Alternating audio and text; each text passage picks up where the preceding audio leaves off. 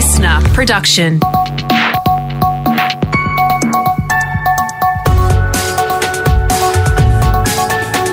Australia Today's Morning Agenda with Natasha Belling. Good morning. Thanks for your company. I'm Katrina Blowers, filling in for Tash this week. Let's check what's making headlines this Friday, the 24th of September. Fears COVID may spread even faster in Victoria after a protester reportedly tested positive to COVID. Epidemiologist Catherine Bennett says it's believed he was at the demonstrations on Wednesday and was admitted to hospital yesterday. It's always a concern when you've got a lot of people, even with outdoor settings. We know Delta can transmit effectively outdoors. We haven't had particularly windy days in Melbourne, so that actually means there is more chance that you could have transmission between people in outdoor settings, particularly if not wearing masks. Health staff are being warned not to wear their uniforms in public in Melbourne after reports some have been abused and a nurse spat on. Why would you abuse, why would you, as I'm told, be spitting on people who are doing that sort of work? That's ugly, it's uncalled for. Victorian Premier Daniel Andrews there. Authorities are again on alert that today protest numbers could swell again after a quieter day yesterday. The tradie vaccine mandate came into force overnight, with workers required to have had at least one vaccine dose before returning to site. It comes as the state recorded its highest daily COVID case numbers ever, with 766 cases yesterday and sadly 4 deaths. Let's go to New South Wales now, and health officials say it's remarkable to see so many young people getting vaccinated. The jab was only made available to 12 to 15-year-olds last week, and so far 28% have rolled up their sleeves. Meantime, the regional town of Orange and Glen Innes who are waking up to more freedoms today after coming out of lockdown overnight. Our state and federal leaders will meet today for National Cabinet, with the Queensland Premier proposing a cruise ship trial for the Sunshine State. It would be for fully vaxxed Queenslanders and likely not to start until next year.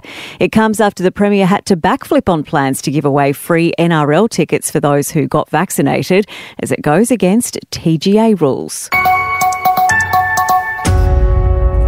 Now let's check what's happening in your state with our reporters on the ground. To northern New South Wales now, 5 Northern Rivers MPs say they're deeply concerned about what will happen to their regions when Greater Sydney comes out of COVID lockdown. The MPs are from all sides of politics and have taken the unprecedented step of writing a joint letter.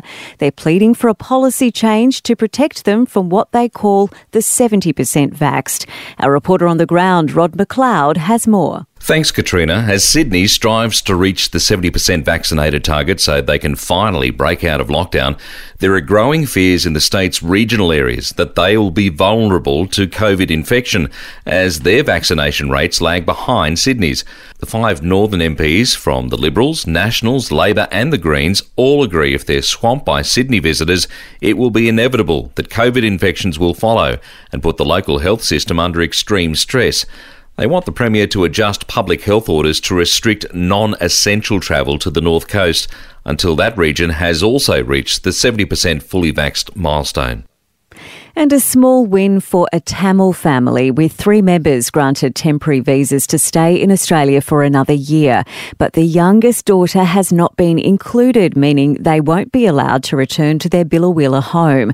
Our Queensland reporter Matt Layton has more. Yes, Katrina, Immigration Minister Alex Hawke has granted the father, mother and oldest daughter 12-month bridging visas.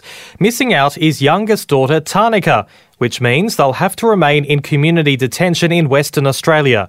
Family friend Angela Frederick says they won't stop fighting until they can head back to their rightful home. I promise Priya we're not going to rest until they all do get to be back here in Billawheeler.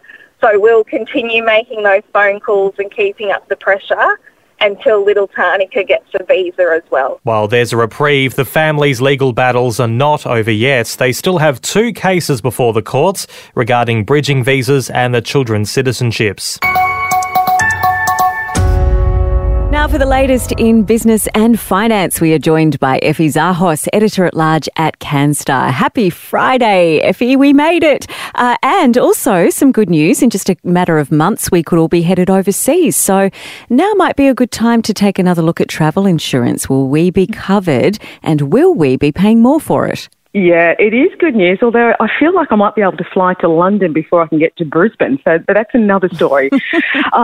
Look, of the 45 travel insurance provided on CanStar's database, currently accepting new applications, 28 do not provide any cover for COVID-related claims. And if you're going to be relying on your complimentary credit card insurance to cover you, take care here because 54% of them do have a general pandemic exclusion.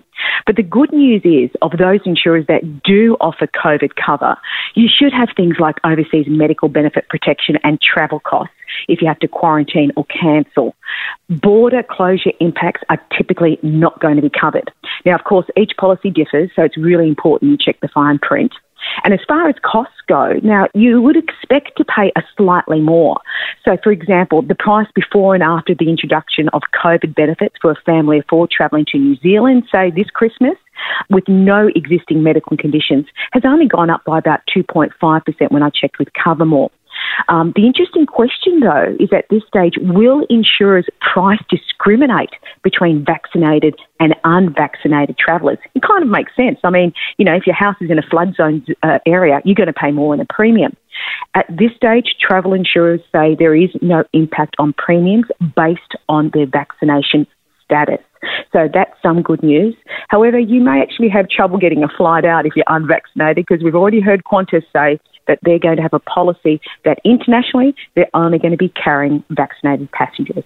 Oh, yes, indeed. All right. A new report from Domain is revealing school zones are a huge factor in increasing property prices across the country.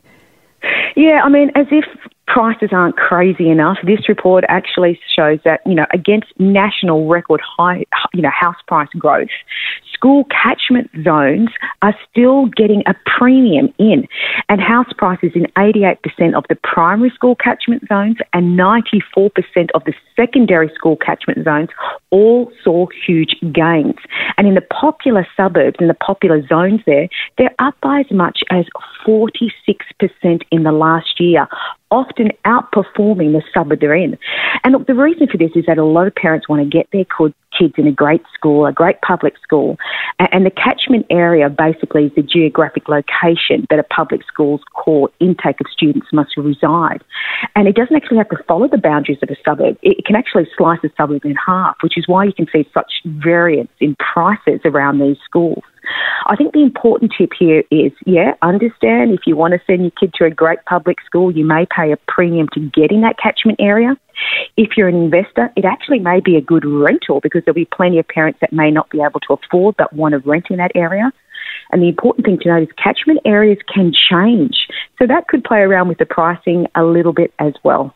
Yeah, it certainly can. I know in one instance it split a whole street in half just recently. So you've got to beware of that. All right, Effie, thank you so much for joining us and have a great weekend. Thank you.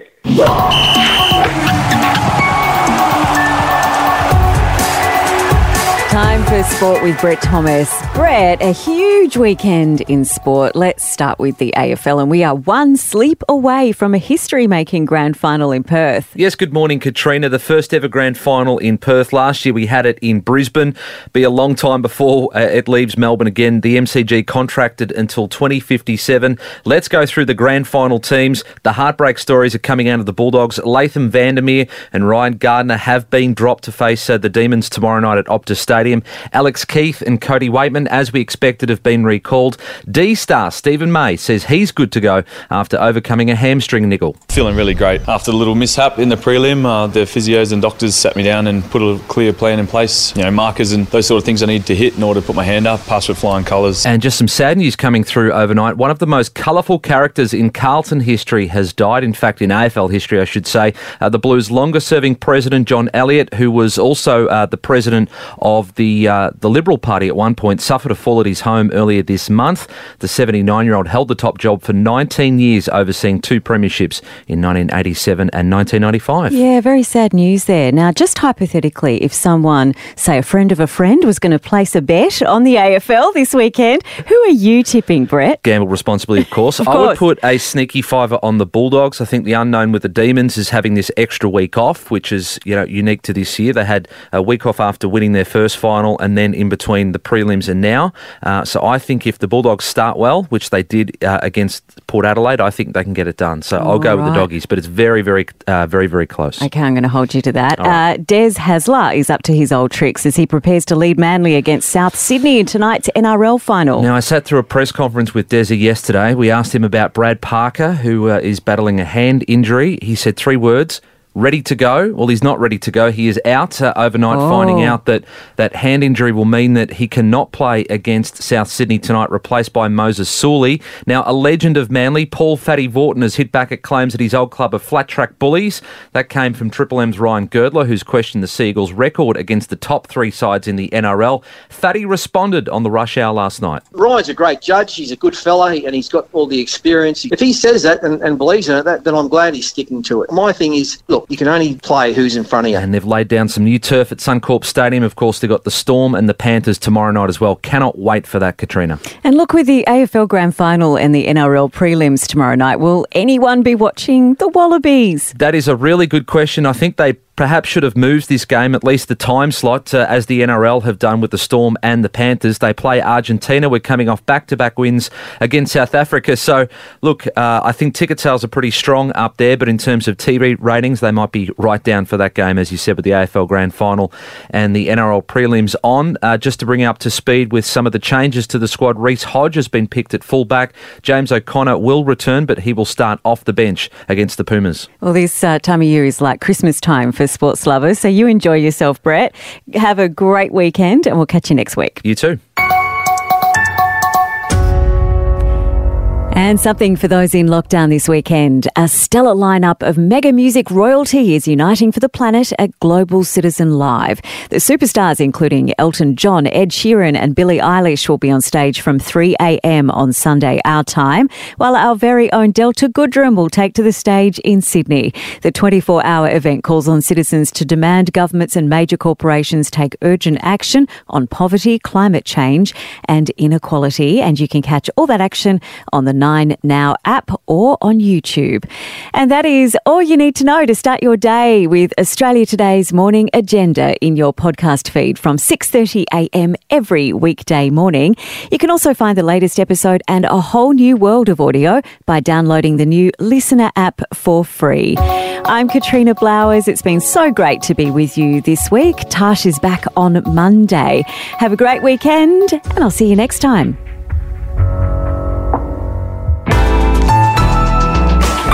Listener.